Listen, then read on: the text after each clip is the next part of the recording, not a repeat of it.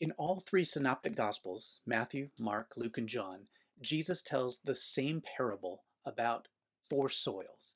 And he says that the gospel, the word of God, is kind of like seed, and it's cast out and it falls on to four different types of people.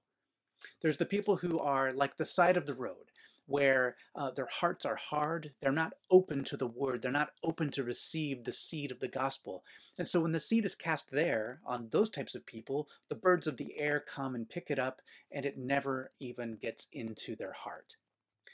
Some of the seed falls on people who are like gravel. And these are the people who love a new idea, and with great zeal, they receive the gospel wholeheartedly. In fact, because there's so many cracks in the gravel, there's not very much resistance to the seed. And it quickly sprouts, and while things are good, these people are all about that good news. But when adversity comes, like the harsh rays of the sunshine, in the parable at least, their faith quickly shrivels up and dies. There's no substance to it, there's no roots. They've taken faith to mean blind emotional belief without any kind of maturity. And they find themselves ill equipped for life, and their faith dies. Some of the seed fell upon the ground that was infested with weeds and thorns and other plants already growing there. This is good soil in that it grows faith, but it's undiscerning soil. It not only grows faith, but it also grows whatever types of seed happen to fall upon it. So it doesn't take long before the weeds and thorns of anxiety or pleasure or distractions or ambitions, any shiny new thing begins to grow up and choke out the faith and fidelity to Jesus. But the fourth type of soil is good and healthy. This is the type of person who receives the word of God, and their faith in Jesus grows both deep into the ground and upward to produce fruit. In our story today, Acts 17, 1 through 15, Luke presents us with two communities who sort of play out the parable of the soils in real time or in history. Paul and his traveling companions have left Philippi, and then they make their way first to Thessalonica and then to Berea. Now, in both communities, there are people who both believe and follow Jesus, and in both communities, there are those who don't come to faith, at least not with their first encounter of the gospel. But the difference between these two communities is shocking. The Thessalonians, who don't receive the gospel, were hard of heart and closed to no new ideas. They were motivated by jealousy and defensiveness against the Jesus movement. But the Bereans were different. They were open to listen and to study the scriptures and to test the words of Paul and Silas against their own understanding of God's story. Some believed, but even the ones who didn't believe, Paul calls noble in heart, because at least they made an informed, prayerful, and scriptural decision. Now, as we engage the text today, and every time we consider ideas, whether it's from scripture or in our media or in culture, let's be like the Bereans who interpreted the messages they were hearing through the lens of scripture. I'm going to open in a prayer of illumination for us. Living God, we are bombarded with ideas and assumptions, editorials, and even messages from those who claim to speak for you. By the power of your Spirit and by your grace, won't you open us to the hard work of thinking and discerning through the scriptures you've given us?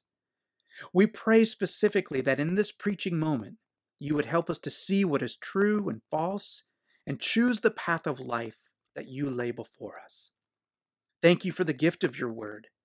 May it be a lamp unto our feet, a light to our path, and our true north in the confusing constellation of life. Amen. Okay, so now that we're resolved to engage the text with openness and discernment of the Bereans, let me lay out two areas of focus for the rest of our time. First, we're going to look at the message that Paul preached to these groups of people. What was the gospel or the word that he was preaching? As I've looked into Paul's message in this passage, I found good news for us as well, and I want to share that with you. So that's the first point that we're going to look at. Second, we're going to explore some of the reasons for resistance in the message today, because I think that we're wrestling with some of those very same things in our own lives and our own culture. And so this is an instructive text for us. Okay, so let's look at the substance of Paul's message by beginning with the obvious, the context. In whatever context you're preaching or preached to, the gospel message stays the same, but the way it's presented should depend a lot on context. The two main elements of context in this story are place and people. The place was Thessalonica, a major city in Macedonia, and it was under Roman control. And like most urban centers in the empire, the only thing that people had as certain in their minds, about their lives at least, was that they were going to die, and they were going to die probably in a painful way. That's just the dismal truth.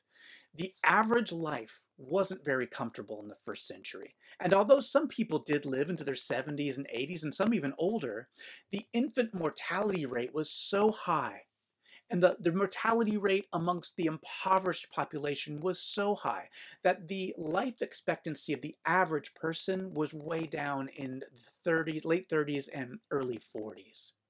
So for those who did live, there were often economic instabilities, fear of social unrest, kind of in the ambient atmosphere all the time. There's a lot of stress and anxiety. Lack of hygiene led people to near constant stomach issues for the vast majority. And the streets in these urban centers often stunk because of open sewers and stagnant water supplies. Scars and disfigurements from broken bones that weren't set properly or wounds that got infected. They were so common that often legal documents would list people's distinguishing scars by a way of proving their identity. The average citizen practiced some form of pagan religion in which their guilt and shame was never really erased or dealt with. Instead, there was an unseen ledger in people's psyche that caused great anxiety. People viewed their gods and goddesses with fear and suspicion, always trying to get on their good side with gifts and sacrifices, in hopes that their fickle nature wouldn't all of a sudden turn against them. So that's kind of the general cultural background, but Paul didn't just preach to the general population in the story. He preached specifically at the local synagogue, which meant that he was preaching to Jews who had been displaced from their homeland in Palestine. And he was also preaching to Greeks and Macedonians who had become worshipers of God through that Jewish influence. So there's all of that background information about life being nasty and short and brutish, but there's also this Jewish element, right? So what Paul can assume when he's preaching in a synagogue in Thessalonica or in Berea is that the people had a hard life and that they knew the Hebrew scriptures and that they were trying very hard to be faithful to God while living in a foreign land, and that they were longing for the Christ, that's the Greek word for Messiah, to come and rescue them from oppression. And so what did Paul preach in this context? Well, first we know he reasoned with them from the scriptures, explaining and giving evidence that the Christ or the Messiah had to suffer and rise again from the dead. Now, that was not a common belief among people at that time. The popular hope was that the Christ would come in victory and would overthrow the enemies and lead the Israelites into the good life. They didn't think of their Messiah as being one who would have to die, and they certainly didn't imagine that he would die on a cross under the Roman machine, right? That was the most humiliating way for someone to die. They definitely weren't looking forward to one person being resurrected in the middle of history. The resurrection in Jewish thinking was always a future hope that would happen at the end of the age for all of God's people at the same time. So this is some interesting take on the scripture. So what was Paul preaching? What passages? Well, we can only make educated guesses from his other writings, his other sermons, and his letters to the Thessalonians in particular. But he's likely referring to passages like Isaiah 53, the prophecy of the suffering servant, or Genesis 22 and the sacrifice of Isaac. Psalm 22, Psalm 110, Daniel 7, these are common allusions or direct references that Paul will preach on and extrapolate on in other writings. So Paul lays out the case that the scriptures actually point to a Messiah who would take on the sin of the world, be rejected by the world, and that would rise in vindication by the power of God. And that through this Messiah, this Christ, there could be final forgiveness of sin, no more sacrificial system. And that through the resurrection of Christ, there's a whole new way of life available. His resurrection was the foretaste of the new creation, in which not only are we made new as individuals, clean and holy with bodies that don't break down, but the system in which we live in will be just and good and honoring to all as we honor God. And then Paul says that all of this scriptural expectation, the whole story from Genesis through the prophets, is summed up, is fulfilled in Jesus of Nazareth. In a world where death was ever haunting people's homes and families, in a time when diaspora Jews lived under the heavy thumb of the empire, in fact, right around this very time, all the Jews in Rome were expelled. They were kicked out of the city by edict of the Emperor Claudius. And it's in that setting that Paul is proclaiming things like 1 Thessalonians 4:13 through 14 to these people. Let me read it for you. And regarding the question, friends, that has come up about what happens to those already dead and buried, we don't want you to be in the dark any longer. First off, you must not carry on over them like people who have nothing to look forward to, as if the grave had the last word. Since Jesus died and broke loose from the grave, God will most certainly bring back to life all those who died in Jesus. See, there's great comfort for those people, knowing that no matter how hostile the world was, that through faith in Jesus, there is a whole new life, a whole new eternal life in God's new creation awaiting them. Now, you and I may not be living in the same time and circumstances, thank goodness, but the pandemic and the recent highlight on racial injustice and the political circus that dominates the headlines, it's disoriented us. And I think it's woken us up from the slumber that life is pretty good if you're just in cruise control, that this life is all there is. I mean, it's kind of smacked us in the face like those Batman memes. And the good news is that our guilt and our shame can be forgiven, that failures and pain do not have the last word. What good news that Jesus has defeated death and will bring us into his new creation as we place our faith in him.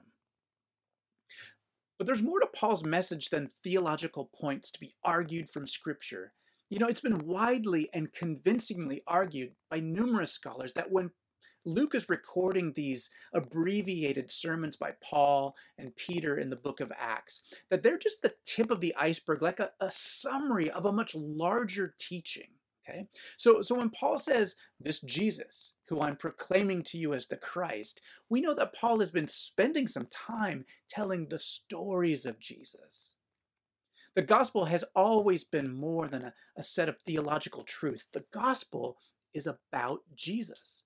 So Paul was telling the stories of Jesus's historical life, Jesus's way of teaching and interacting with people, and that would tell people a lot about his kindness and his competence, his gentleness toward the weak, and his wisdom in teaching and confrontation with abusive powers, his humility and his strength and his sacrifice.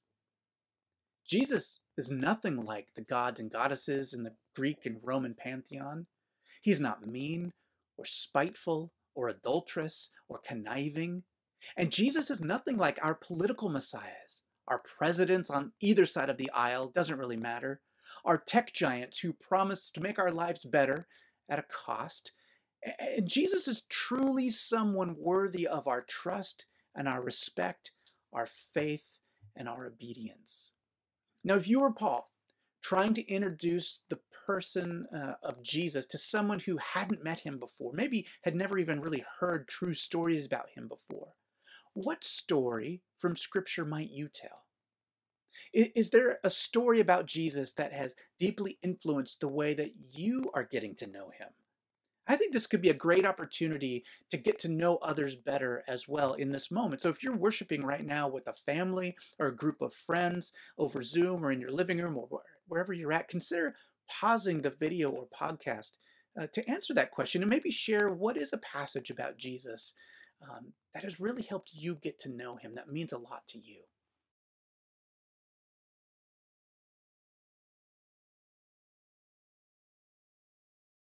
Okay, so we know that both in Thessalonica and in Berea, there were significant numbers of people who joined the Jesus way. Some were Jews, some were God fearing Greeks, some were wealthy women, some were wealthy men. I mean, all kinds, all over the place.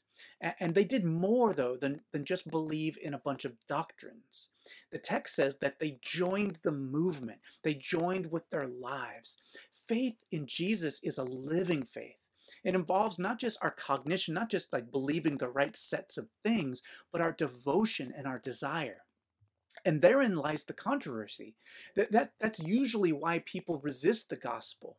It's not that Jesus isn't amazing or that the good news isn't good news. It's that it will upset your whole way of navigating the world. So some of the people from the synagogue who were jealous of Paul's growing following went to the agora, which is the Greek word for the marketplace. And that's where they found some troublemakers. And these kinds of people are actually written about in other extra biblical texts. They're in a lot of major cities during this time in world history. And they were, I mean, we know these types of people. They're in high unemployment times. They are the youth and young adults who are anxious and angry, and they are hanging out in the marketplace loitering, and they are looking for trouble. And so some of the Jews from the synagogue, they come and seek out these pagans from the market square, and they set off together in this unholy mob to accuse Paul and Silas before the authorities. And so they go to Jason's house. This is a guy who has become a follower of Jesus and was housing Paul and Silas and presumably Timothy. And when the guests weren't there, the mob just says, fine, we're going to drag Jason out before the authorities because he's the host. And in that time period, he could be held responsible for the behavior of his guests. Now, what's fascinating is their argument against Paul and Silas before the city authorities. I find just, it says a lot. So they say, these men have upset the world and they have come here also. They act contrary to the decrees of Caesar, saying that there's another king, Jesus. Now, there's both a lot of truth and some irony in this statement. Like, it's ironic that they claim Paul is upsetting everyone when they're the ones who literally gather a mob and drag him out of his home in public.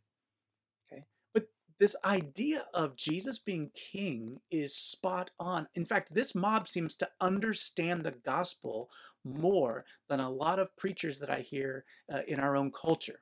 Okay, and I think that's the real rub of resistance, because a lot of times Christians in the US like to talk about freedom of rights and independence. But Jesus is not just a liberator, he's a king. And while he does set us free from abusive masters, he also then becomes our good and true master. He's a king. And yes, following Jesus will turn the world upside down. I mean, we know from Paul's letter to the Thessalonians that the church there stopped worshiping idols and practicing sexual immorality and engaging in pagan cults. They were going against the social fabric of the Roman and pagan way of life because of following their King Jesus. But at the same time, both Jesus and Paul seem to teach people to respect the governing authorities where they weren't in conflict with fidelity to God. So Jesus will say, go ahead and pay taxes to Caesar, but make sure God gets his due as well. He's your ultimate allegiance. And Paul would have us pray for the pagan leaders of state and to live peaceably among the people. So you see, following Jesus will turn your world upside down if you're doing it right. If our master was falsely accused and executed for loving the unlovable and telling the truth, then what can we, his disciples, expect life to be like? We may not be able to expect the easy way in life, but we can expect Jesus to be with us to the end. So let's not be afraid to upset the world as we follow Jesus. Let's get into some trouble standing for justice and loving fearlessly and opposing corruption. Let's pray for those who persecute and find our hope not in our success or however the world defines that, but in our faithfulness to the faithful one. Let's respond to this word of God to us through communion.